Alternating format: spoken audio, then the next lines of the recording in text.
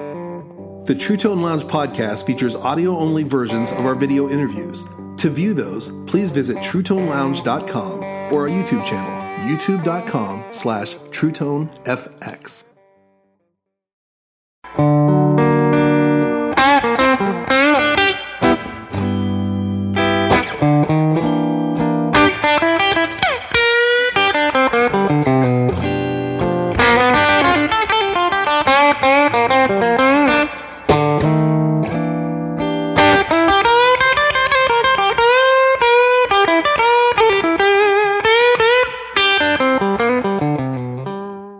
Welcome to the True Tone Lounge. I'm your host, Zach Childs. Today, our guest is Kirk Fletcher. Kirk Fletcher picked up the guitar around the age of 8, grew up in his dad's church, and along with playing with his brother, grew into a fantastic blues guitarist. Was picked up by Kim Wilson to play in the Fabulous Thunderbirds. Has had a stint with Joe Bonamassa. Is one of the great modern day blues guitarists, and we're so happy to have him on the show. He also, his most recent album is Hold On, a great collection of tunes that you need to check out however you listen to music. And we're so proud to have you on the show. So glad to be here, Zach. This is just one that I can check off of my list of things. I mean, I'm, just honored to be here and to be amongst some of the greatest guitar players to ever live, to ever do it. So. Well, we're glad to have you on here. Yeah, you were talking about like the Reggie Young episode, and yes, that one's a really special one, and that one will always go down as the great one that we've done. And you asked every question that I wanted to know about too. You spent time in every subject that I want to hear about. Well, cool. So I appreciate it. Now you're up. Uh-oh. So, yeah. How does that work? So I'm curious, tell us about growing up in your dad's church. Mm-hmm. So tell us about, what kind of church it was, what kind of music you played, and what made you pick up the guitar. Yeah. Well, I picked up the guitar because of my older brother, Walter Fletcher. Okay. And he was like my everything, he started me out, showed me what to look for in tone, picking, how to play more chords, just things to think about, So everything kind of got filtered through him, my first records and everything, I go to his house and listen to, because he is quite a bit older than I was at that time. Yeah. So he's like he was 17 years older than me. So, you can imagine, I'm 43, so he was born in 1958. So all of that music, like Hendrix and George Benson and gospel music and all the funk music and the R&B, I was just like a little sponge. It's funny, actually, me and Eric Gales was talking about that, the same kind of thing, his older brothers. So the older brothers, I always want to give credit to my older brother, Walt, so he's the guy that got me started in my father's church. Yeah. So what was the music like at your dad's church? Oh, it was really, really like, it was a Pentecostal church. So, crazy holy roller type, just, speaking in tongues, jumping up and down. And, so that impact on me was great. It was sort of like a free-for-all. You could do whatever you want to do within reason. Yeah. You could do whatever you want to do. So that's the way, I came to music, like with this whole free type. Just, the only thing you're challenged to do is just to try and make it soulful and make people feel what you're doing, from an early age, So what kind of guitar playing were you doing at this point? I mean, what kind of, what were some of the songs like that you were, kind of cutting your teeth on playing in church? Well, it's funny because, I think about it, and I thought about this a while ago. There's this song that was called Love Lifted Me. And it's basically just blues, but it's like major instead of minor. Yeah. You got a thing you play instead of playing, you play,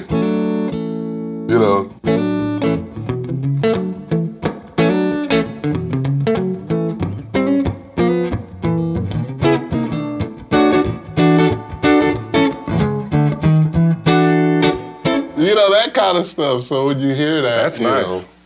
I mean, just simple stuff like that. And then, of course, at that age, it was before I really heard much quartet music. So that was just a continuation of my blues love affair. You know, was hearing like people like the Dixie Hummingbirds and the Soul Stirrers and, you know, all of that kind of music. So it all kind of, I don't know why I gravitated towards that more bluesier feeling. I don't know. So what were some early albums that really, you know, kind of, you know, that you wore out? Oh, well, you know, on the gospel thing, it was like this Mighty Clouds of Joy. It's long out of print, I believe, but it was the Mighty Clouds of Joy live in Montreux. Funny, Montreux. Yeah. I live in Switzerland now, actually, but yeah, it was live in Montreux, and they had a wonderful guitar player named Spanky Alfred, you know, who was like basically a virtuoso guitar player playing quartet music. So you can imagine that combination of having this wonderful, you know, guitar player and then also the bluesy quartet, you know, kind of thing. It was just mind-blowing. So I would encourage anybody to dig for this record. And also the best of the Dixie Hummingbirds was a really big one. Howard Carroll, guitar player with the Dixie Hummingbirds. And his style was really like, almost sort of like a big band approach, you know, really full chords, you know, like, I guess something like you would kind of hear in the style of like Sam Cooke live at the Copacabana or something, you know, that real big chord kind of thing, and maybe like the low, what do you call that? Like the playing on the lower notes, you know, just that real kind of almost Freddie Green kind of style, you know. Yeah. So that was just major. And then also hearing like Jimi Hendrix, the greatest hits, smash hits, you know, or like Crash Landing, like those weird records that you got at the flea market or whatever, you know. Yeah, weird collections. You know, you have a roundabout way to get into Are You Experience and all that stuff. And then also like Prince, you know, we're talking really early Kirk stuff. Yeah, So you're playing in church, you're playing with your brother, you're learning there. How many services are you playing a week? Oh, we're playing like probably 4 or 5 services a week. How long is each service? Well, we would like take for instance Sunday. Sometimes would be like Sunday school 9:30, regular service 11:30, a 3:30 service, and then sometimes night service at like 7:30 or maybe a little earlier on Sundays. Yeah. You know, so it's like you're doing it for up until you're like in your 20s. I mean, that's it's very formative. Yeah, it really is. So you were getting hours of playing in front of people. And that's what makes it. I guess so. I mean, for what I like, I guess. Yeah.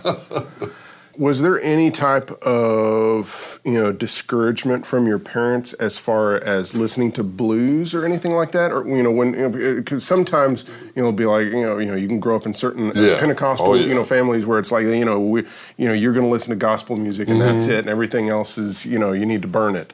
Yeah. Well, that's funny you brought that up because, you know, the one thing about my family, the reason why I heard about blues and all this music is because my family's from Arkansas, Pine Bluff, Arkansas, the South, the country, you know.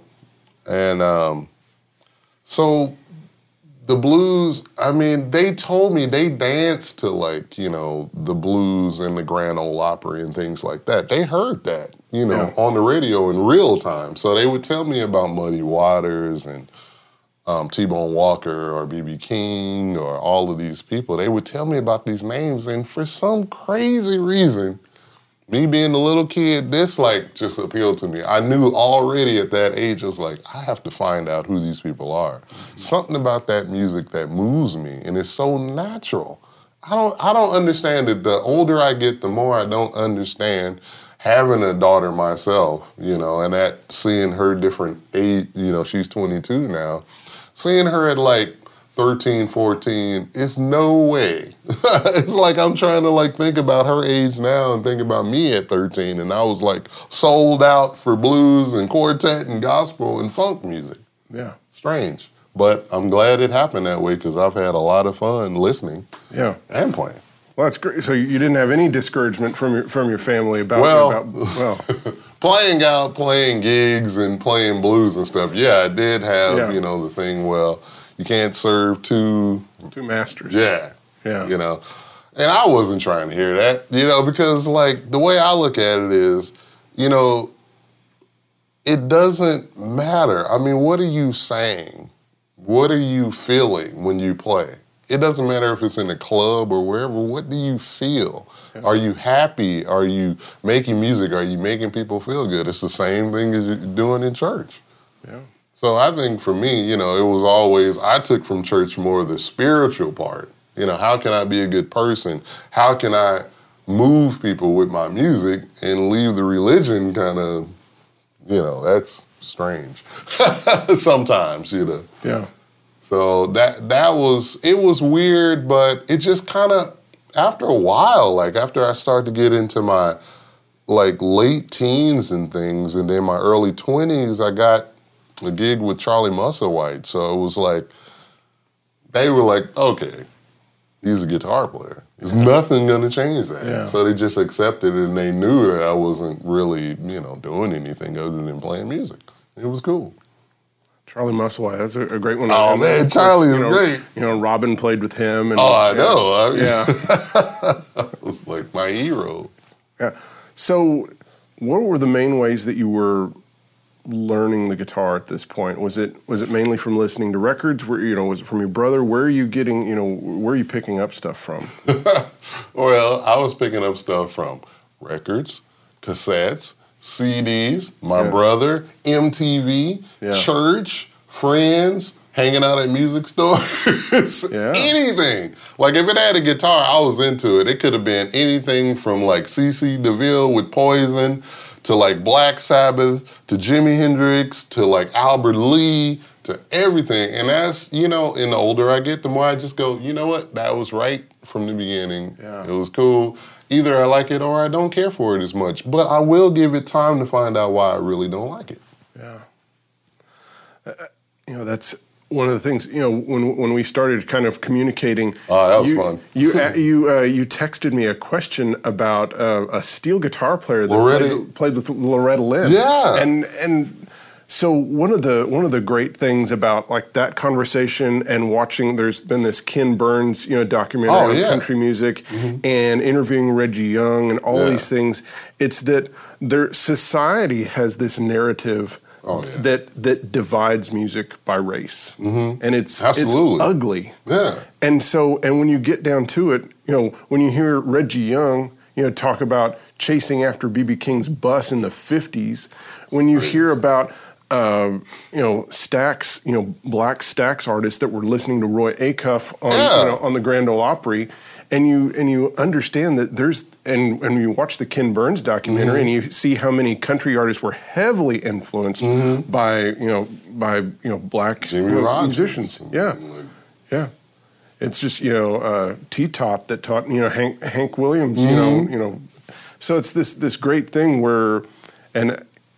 It shouldn't blow me away, but still it blew me away. And I was like, I love the fact that I knew you would find out. Yeah, that's the reason why. Yeah, but yes, that whole it's Merle Haggard is blues. Oh, Merle Haggard is one of my favorite artists. Period. Yeah. Of just music artists, Merle Haggard is like. Yeah. He touches me like Bobby Bland. It's like it's like they are singing so real and so like.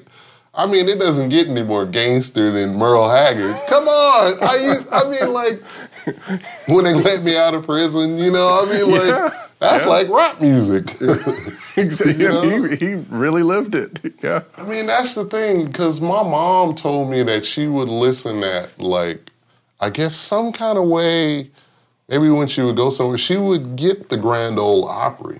And she would, like, hear soulful country music. I mean, like soulful. Yeah. Like, and it's like, at the end of the day, to me, that's what it's all about. How does it move you? Yeah. And for me, doing this record, Hold On, was one of the big things for me, was like taking the country music and knowing like, okay, they're taking this really simple subject matter, and they're expressing themselves, and it's like, They expressed themselves. I know exactly what Johnny Paycheck is talking about when he says, pardon me, I got somebody to kill. Yeah. I was like, I played that for all of my friends. They were like, whoa. I was like, hey, and this is like the blues, like, Pat Hare, with Murder My Baby. It's like the same, that's like the same thing, There's all this. Not that I want to do that. Yeah, no, but there's just all this similarity that sometimes there's seemingly a part of society that wants to keep people separated. Yeah, and no reason for that. Yeah, and there's all this great music out there, and we should enjoy it and grow from it. Absolutely. So, you started playing with Musselwhite, and how did that build up to getting noticed by Kim Wilson and playing with the T-Birds? Well, I have to digress for a minute. Sure. Because I had this whole musical life before I started playing more blues type music. I grew up playing in like school and playing in gospel bands and playing funk music and R&B and all that, like, 3 and 4 sets a night already before I got to that point. So I had already played for 7 years of gigging. And this is all in the Los Angeles area? Yeah, mainly in the Los Angeles area. Yeah. Occasional trips here and there, but I was pretty young, so my parents were like, no. But then, so I had that whole like R&B kind of gospel thing going on before, and then I went and done the Charlie Musselwhite, so I was already kind of a seasoned veteran by then. No, I'm just kidding. Well, no bad. But with the amount of time that you were spending, it all comes down to being good at anything is you can't get past the work that you have to put in, the hours that you have to put in, right. And you were putting in those hours, and that's what it's all about. It's all about playing with other people and playing hours every week. Yeah. If you're not getting that experience, you can't be good. You can't interact with the audience. You can't play well with others. That's what I like the most, playing with, other musicians and drummers, even like drummers that had like weird time. It was like my job to try and do the best I could do to make it groove, and not just try and rely, that drummer is weird, so, that's the reason why everything sounds bad. Well, I want to do my part to make it sound good. Right, because you could cop out and just say, well, this is going to be terrible because the drummer's no good. It's like, well, I'm going to do everything I can to make it, better, make it still have a groove to it. We play music. Exactly. Yeah, and that's why we're doing it. And that's the positive attitude. Yeah. So you're playing all these gigs, and you played with Musselwhite, and then keep taking us down your road. Well, actually, I played with Kim Wilson, the blues band, first. Okay. And that was so much fun. Because Kim, we had this other guitar player who shortly joined, or maybe at the same time, Troy Gagne from Boston area, the kind of Boston area. And, just having this young group of guys all around the same age, I can think of a million different guys. Like, it was like I finally felt that like-minded kind of thing. Because when I was playing funk and R&B and all that, I really wanted to get back closer to the source. Mm-hmm. So that was amazing, just to find guys that we could all, compare notes and like talk about gear and old 50s amps and all that stuff, Mm-hmm. So yeah, Kim Wilson first and then Charlie Musselwhite. And, but I had played with guys, like Linwood Slim, Al Blake from the Hollywood Fats Band, Junior Watson, took lessons from Junior Watson and all those guys. And that was actually even after I had already met Robin Ford and was like kind of helping out with gear and being a fly on the wall to like learn about all of the, so it was like all of this stuff before. Yeah. Okay, so tell us about taking a lesson with Junior Watson. Oh, shit, taking a lesson from Junior Watson was like, he has this whole swing and this whole execution thing, about his playing. And the first, really, it's like you have to just do your homework because he's going to give you so much information and so many records to listen to. And that's what the lesson really was, because Junior wants to play like swing and jump and all of these obscure, beautiful, like music like Bill Jennings and Tiny Grimes and all of these guys. And that's what he really loves and wants to talk about. And I was like, Junior, what about the guys that play with Little Walter and Sonny Boy and, you know, Jimmy Rogers? And he's like, oh, yeah, you know, and he would show me that a little bit, but he would give me, just go buy this record and you'll be good, you know.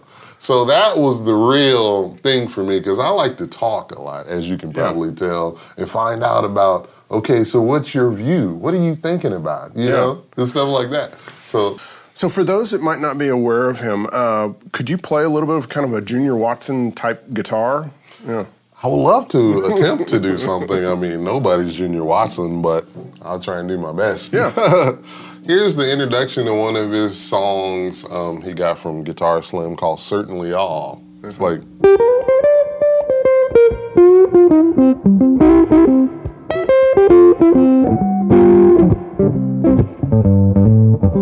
You know, I mean, that's sort of like his, you know...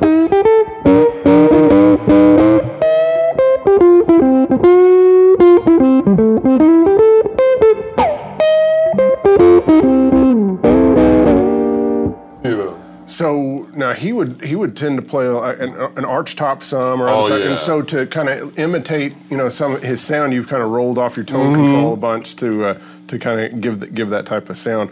What would be a good Junior Watson album to pick up if someone was like, I want to learn more about Junior Watson? Well, I would definitely pick up, you know, his Long Overdue record. Okay. You know, that he done for the Blacktop label in probably the early 90s or somewhere like that. And it's amazing. And he's got guest artists on there like Janova Magnus and Brenda Barnes and Linwood Slim. And he's got the rhythm section of, I believe, Larry the Mole Taylor and Richard Ennis are on some songs. And I think some other guys. I can't remember about that right now. Yeah. But it's really fantastic, and I mean, it's so... I mean, on some tracks, he's using like a arched out with a floating de-arming on it through like a de-arming amp. Yeah. Sounds like Willie Johnson from the old Howlin' Wolf, Memphis kind of thing, you know? And then he's got like Stratocaster through a reverb tank kind of stuff on there, and just... The list just goes on and on. And Junior was just such... all the way around, just bringing me in like family and, you know, just the whole thing. I used to like shave my head and like have the beard just out of sheer just, you know, being part of the you know, team. You know, and also Rusty Zen too is another one that played with Kim Wilson, and he was amazing. He would play like this Gibson 330 and dress super cool and have a basement in the reverb tank, so you can imagine how that sound. Yeah.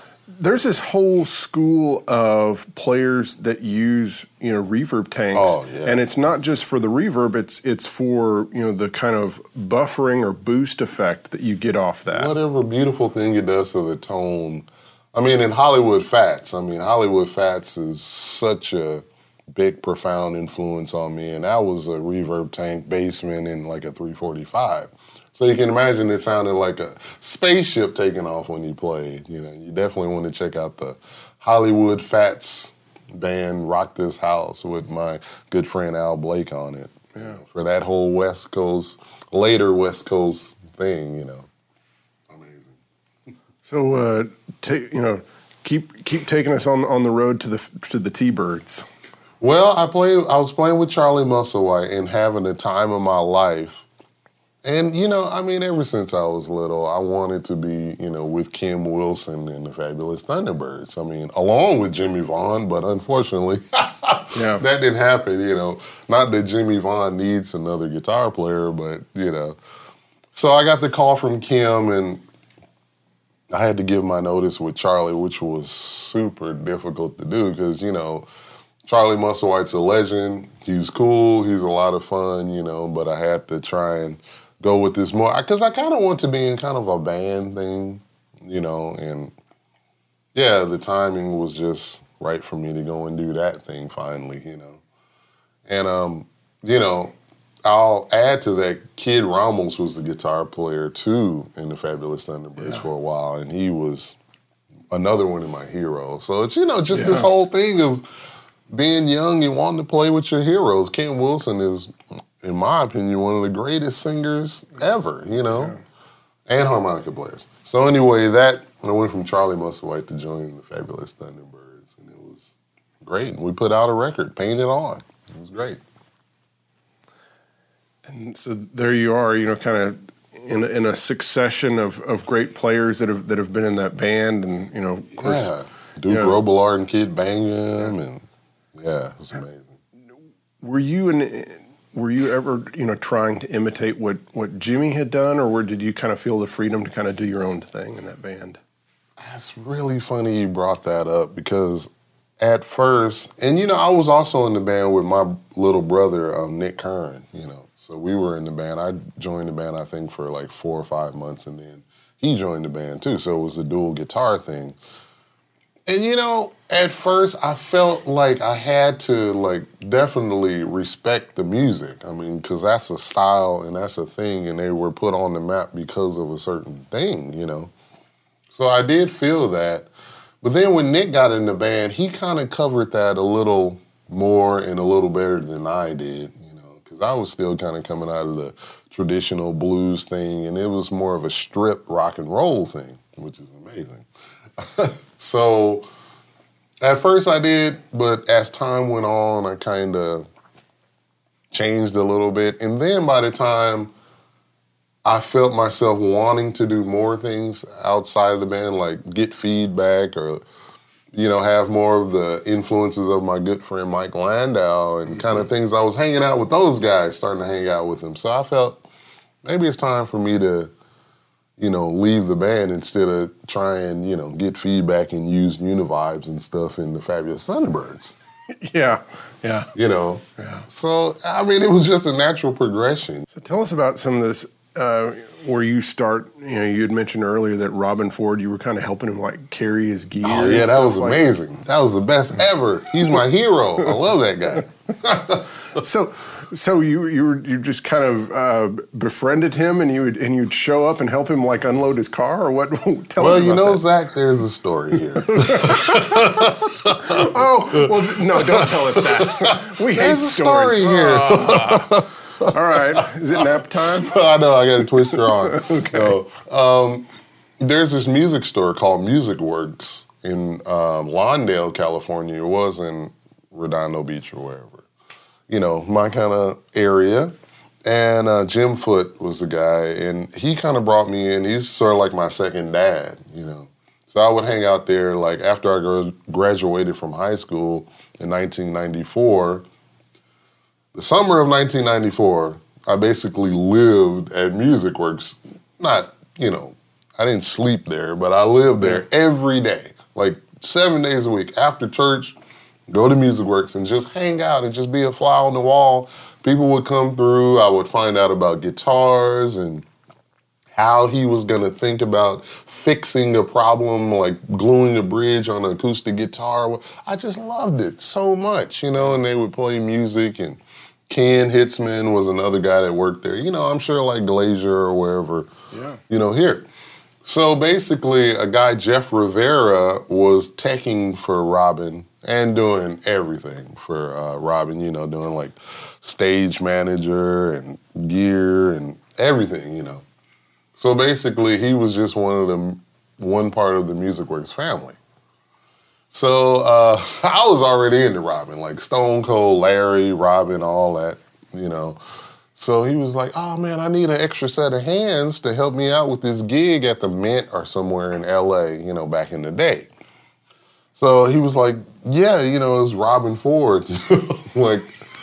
How did I just walk in this music store and this happened, So I'm pinching myself because this is exactly where I want to be. Yeah. Just as a person to observe, not even, oh, maybe I'll get the chance to play with Robben. No, I still don't think about that, But, yeah, so that's how I met, Robben the first time. And I think he was doing a studio session for a tribute to the Beatles or something like that with the Yellow Jackets. So, I get to meet members of the Yellow Jackets, and Robin Ford on one day, you know, and I think the session was at Mad Hatter Studios.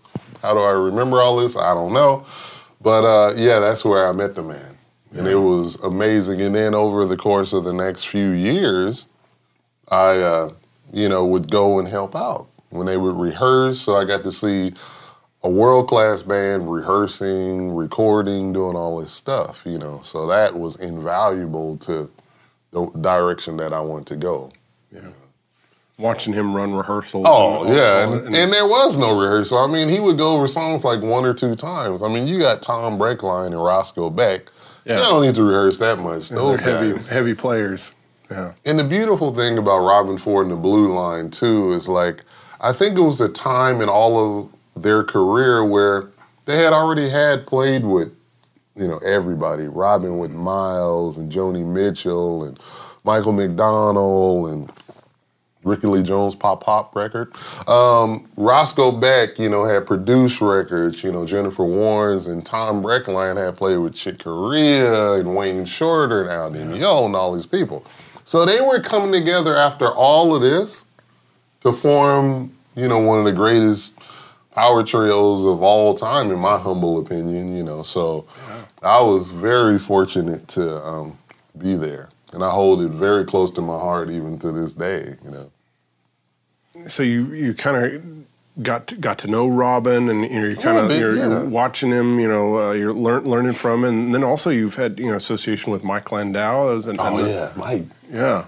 Well, Mike, I met Mike Landau, Michael Landau. I met him during the time of the T-Birds, midway through when I was playing with the T-Birds. And I know this sounds, I've said this before, and I know it sounds really crazy. Okay, I'm going to tell you guys it sounds crazy. But actually, Alexander Dumble brought Michael Landau and Sonny Landreth to one of my shows when I was just starting out at this club in LA. So, you know, I'm playing on the Tuesday night with some band, you know, and it's like, you know, I'm up there playing like, you know, I don't know, whatever, you know. Yeah. And then in walks the, you know, 2 of the greatest guitar players to ever do. Alexander Dumble, too. Yeah. Who, you know, became a friend, you know. So I was just in heaven, and immediately, you know, me and Mike hit it off. You know, and I mean, we were just 2 peas in the pod. We are 2 peas in the pod. And, you know, and I knew about all of this stuff because I'm an LA guy, and I knew about Burning Water, Raging Honkies, and all the sessions, and I was an Uber fan. So that makes it even more special, kind of, you know? Yeah. And Sonny Landreth, I mean, what can you say? I mean, like, Outward Bound is one of my favorite records of all time. Yeah. You know, so I was, as you can imagine, in heaven. And I was nervous, and I couldn't even play the guitar anymore at all. I was like, you know. With Dumble, was he working on your amps or anything like that? Or had you just befriended him? We were just friends. I mean, everybody asked me that question. So you didn't get an Overdrive special? No. And you know what? It doesn't matter. Yeah. Because I have a Fender Super Reverb that I love dearly. And he even said at my gig, he was like, Kurt, wait, you know, this is it, kind of. You're a Super Reverb guy. And I think even if I played an Overdrive special, it wouldn't be me. What do I need an Overdrive special for when I got my sound right here? And it's fun, you know, and you can make it do whatever you want with your hands and the way you approach it, I feel. Yeah. That's an important point. Yeah. I guess so. So you're at the end of the T-Birds, and you decide, and you kind of make the difficult decision to real difficult, to leave that band. Yeah, yeah. Should still be in the T-Birds now, along with my good buddy Johnny Moeller. No, yeah, because it was just time. You know, I wanted to kind of do my own band and kind of just have fun and just play. I want to, you know, be more in charge of my own destiny. Yeah. You know, I want to, like, try and figure out how to sing, how to write songs, and, like, drink too much probably, and all of those things, you know, that go along with it. And it was just fun kind of hanging out with Mike and Travis Carlton at that time, still, you know. And just being part of this other scene of younger musicians that are just into music and better than I am. So it was kind of just taking the musicianship on a different level. I won't say a better level, but a different level. Yeah. Just different things. So how are you learning about singing and songwriting and all those things? By listening to Bobby Bland records, Dreamer, and like Bobby Womack and all that stuff, and just listening to it, just trying to take it in and trying to figure something out, as well as listening to gospel music and stuff. And, you know, it kind of took a while because I was like out of the T-Birds for probably 2 or 3 years before I even started to sing, you know. And that's still an ongoing thing. But, you know, as you do it more, you start to get more and more comfortable. Right. You know, and it's just, now it's at the point where it would be weird for me to just not sing something or just express myself in some kind of way singing, even though I might not be that good. It's like, there are a lot of people that aren't that good. There's no reason not to do it. Well, it's your way of communicating. Yeah, it's like words are kind of like really cool, and all I've ever tried to do was be lyrical on the guitar. So it's just kind of like... Now you can do both. Yeah. Yeah. So you also kind of been associated with Joe Bonamassa at times. So My buddy. You've done some tours with him. Tell us about your Joe Bonamassa connection. Oh, Joe Bonamassa is another really magical night at Harvell's in Santa Monica, California. We have this mutual friend, Matt Kohler, who works for Gibson now, actually.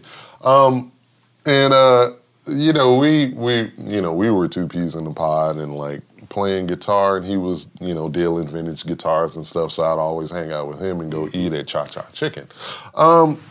So he goes, you know, I think Bonamassa's going to come down to your gig tonight. So I'm like, that would be ruling, you know, because I had met him briefly at the Pier Fest or something in Europe, and I just walked over to him, and I was like, hey, what's happening, man? How you doing? Because, you know, we're around the same age. I'm like, I'm going to go meet this guy. Super cool. Joe was like super cool.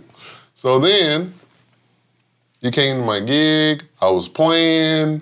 I had one guitar like I always do and one amp, you know. Sounded good, too. Tone was happening, you know. So is that your super reverb? Super reverb, and like, I think I had like this Memory Man. Yeah. You know, just like, you know, real loud, you know.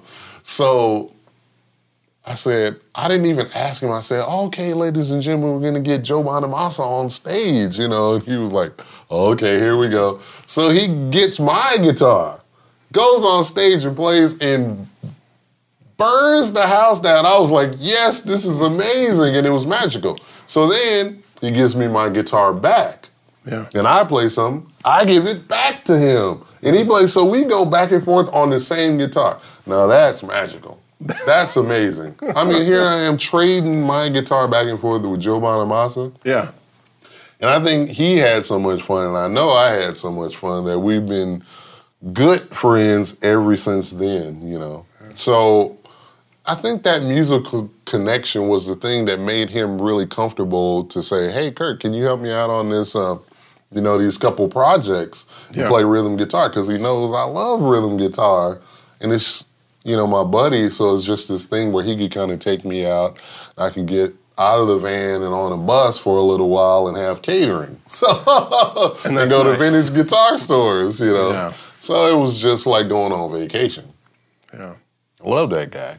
Yeah. It's great. It's nice to go on vacation and you know, play some blues. And there's a road manager making all the decisions. All you have to do is, you know, show up at the right time. Yeah. No decisions to make. It was amazing. Yeah. So, and then you've continued, you know, your solo career, and you mentioned that you had that you had moved to Switzerland.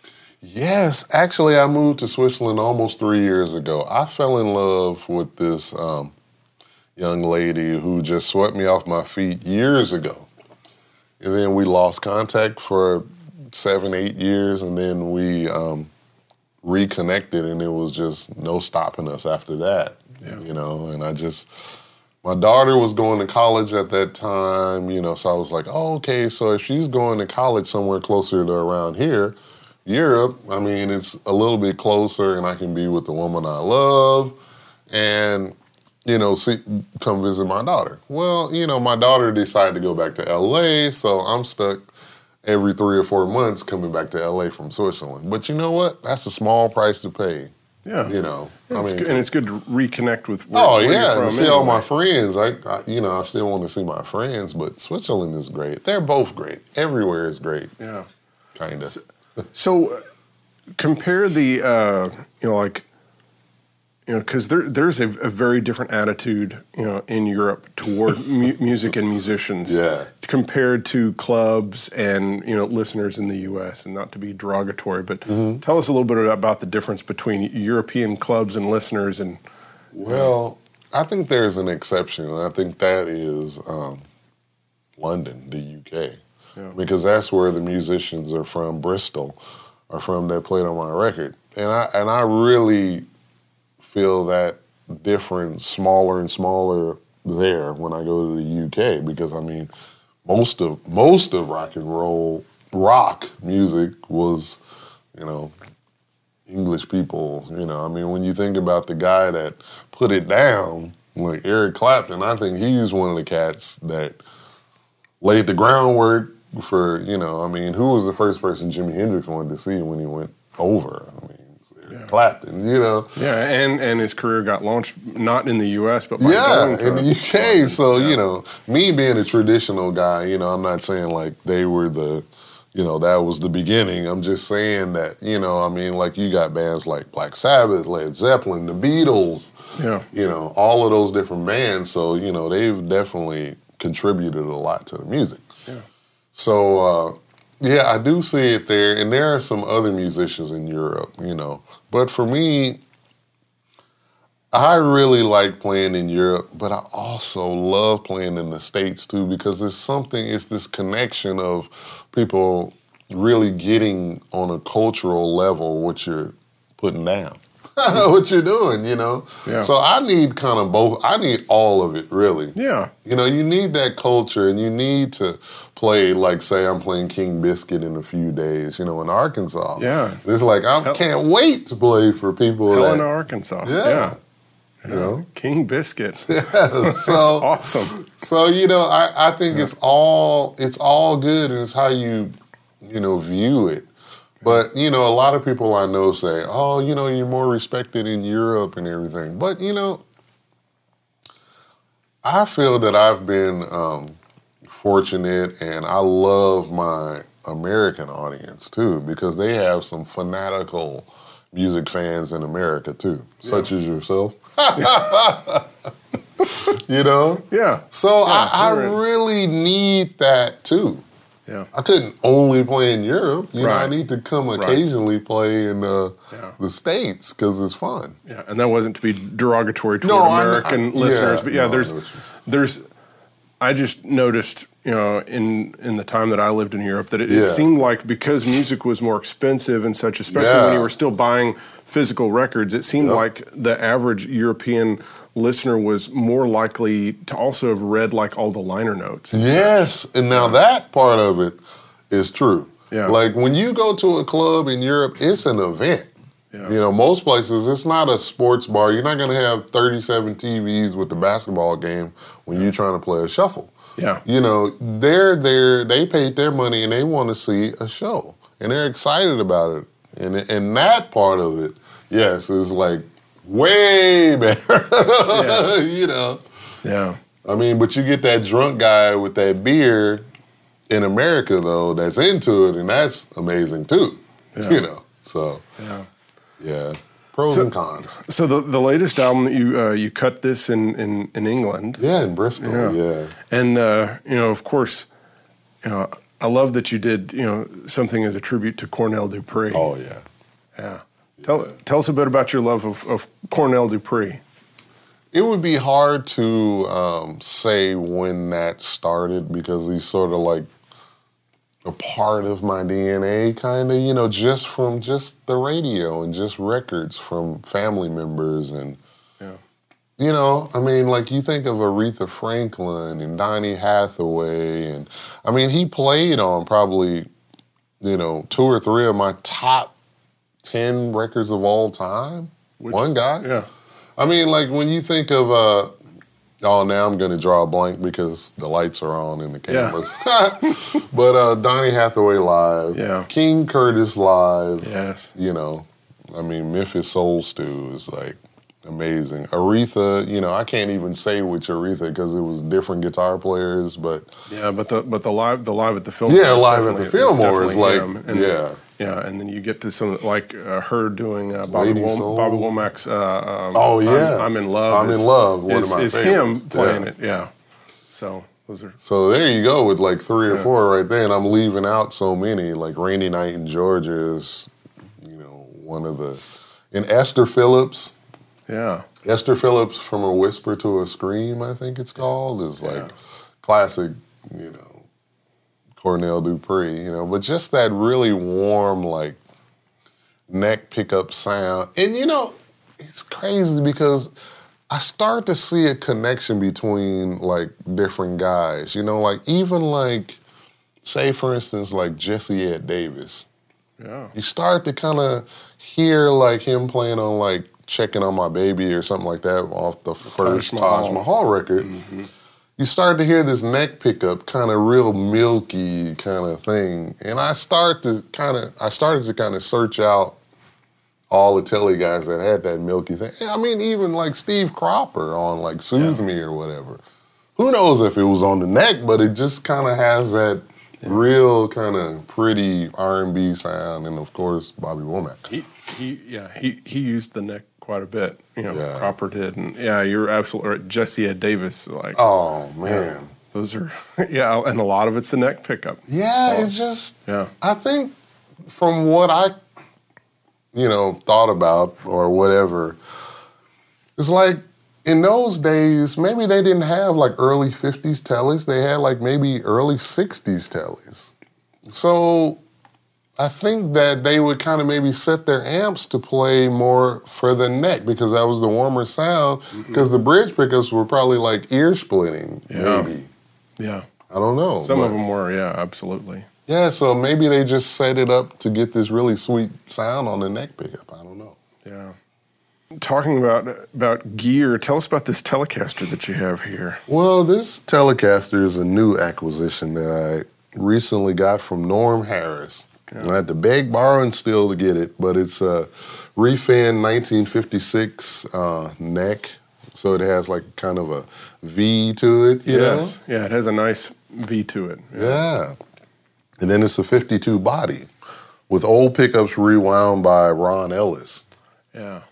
Ron Ellis, I mean, he's always, like, the circles always comes back to, like, Ron Ellis, you know. Yeah, and I'll just give props to Ron. Ron is the reason that, you know, Kirk's on the show today. It's from Ron. And Ron's a great guy and a fantastic, you know, pickup maker. Oh, absolutely. Yeah.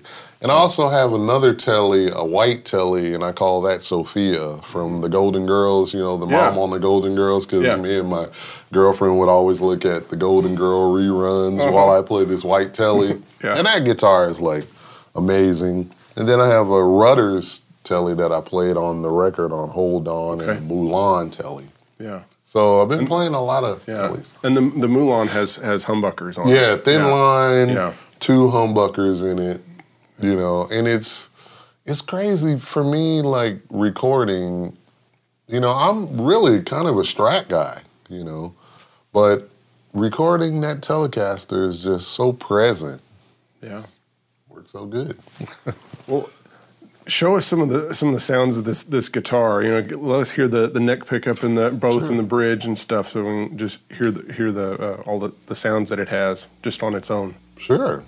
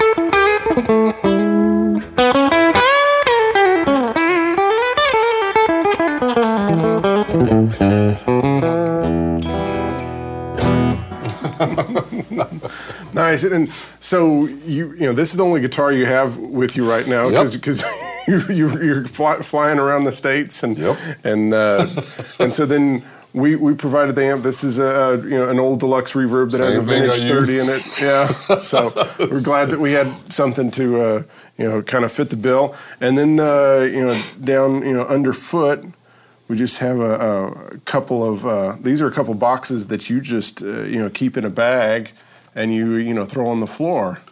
Yeah, well, the thing is, it's crazy because I just had a pedal board built by LA Sound Design. Mm-hmm. Those guys, I love those guys. And it has some really cool things on it, like the Shinny Univibe and a Jan Ray, and it has the Jesse Davy Silicon Fuzz on there, and a whole shooting match of stuff. A whole thing. Yeah. It's amazing, right? Yeah. But I had to fit a lot of merch in my Pelican case, and the way we have to fly and everything. Yeah.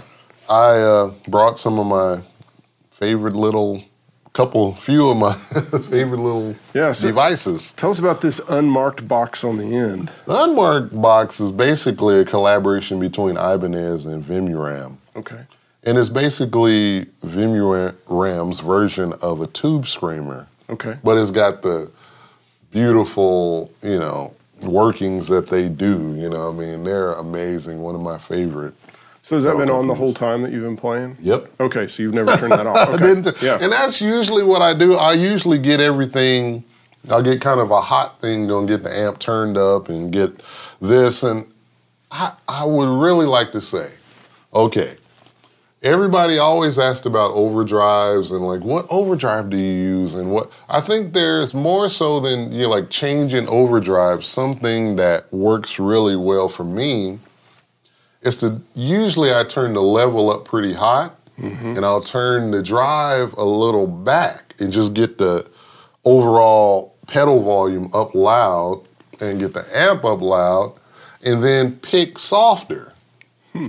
So that's sort of like a bigger note bloom kind of than getting your pedal to be more gainy, and trying to get the sustain and everything that way by picking harder or whatever. So when you do that, it seems like it doesn't matter as much. In a way, you just have to find a pedal that works for you. But that's been, my thing, and I get asked that question a lot about the overdrive. Yeah, and then what gauge strings do you use? Tens. And what kind of pick? I use a Fender Heavy or, Yeah. And do you use the point or the rounded end or what? I use the rounded edge of it, of the pick, but also the pointy end too sometimes. Like if I want to lay down something a little more funky or I'm only playing rhythm, sometimes I'll use the pointed edge too. And this has only been the last couple years. Yeah. Because, I learned from Robin way back when, to use the rounded edge. It gets a kind of a fatter tone. Yeah. Yeah. So you got a tuner and you've got a Boss reverb pedal. Yeah. And the reverb pedal, I use a million different reverb pedals. Sometimes I'll use the Topanga. Sometimes I'll use whatever. You might tell me about a new one that I should check out, but this one just seems to work. And with Boss pedals, they just seem to turn on and work, And then I'll have this smaller travel pedal board with the one spot, wrapped around it so I can just go on stage, unwrap it, plug it into wherever I am all around the world, and it works. Thank you. I'm like a, Cadillac here, Rolls Royce here now with this thing plugged in. I almost don't know what to do. So, so this is kind of how you, so normally you would, as you're touring in the States, you're just getting backline. Europe or the States, I usually get a Fender Hot Rod DeVille. Mm-hmm. And I'll use this because it seems like the more stuff that you add sometimes when you're playing backline, if the amp's tired or whatever like that, I'll just make it happen with this. But now I'm going to use the pedal board when I go out on tours next year and stuff like that. Yeah. You know, but for just making bacon, flying in, you know, just getting the job done, I just use some sort of overdrive pedal, and it changes every once in a while, or some sort of guitar. You know, I change a lot. Strat, Les Paul, 335, or Tele. Any one of those four. Yeah. You know, because I don't know. I think I got that. That's another thing I got from Robin. Robin would play one or two guitars and make all the music in the world with those, you know, one or two guitars. And that's kind of how I grew up looking at it too, you know. Yeah. So if you want to rock out on the Tele, you just bring a Tele and play that all night. That's if you right. want a Strat, just play a Strat all night. Because the more stuff, you know, you pull out, you know, then you need a guitar tech. And Right? You know, and I'm just trying to get in tune, you know. Yeah. So, yeah.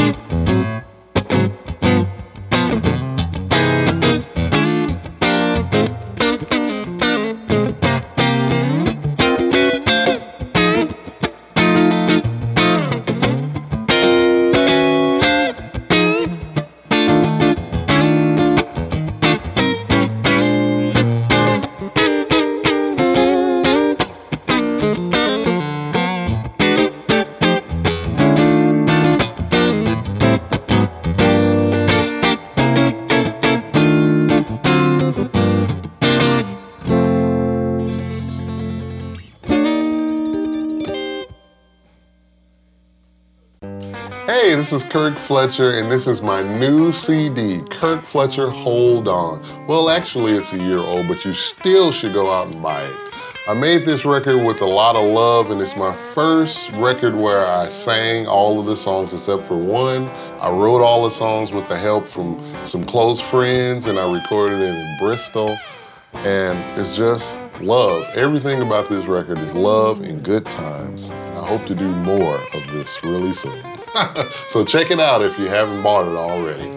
Or stream it. I don't care.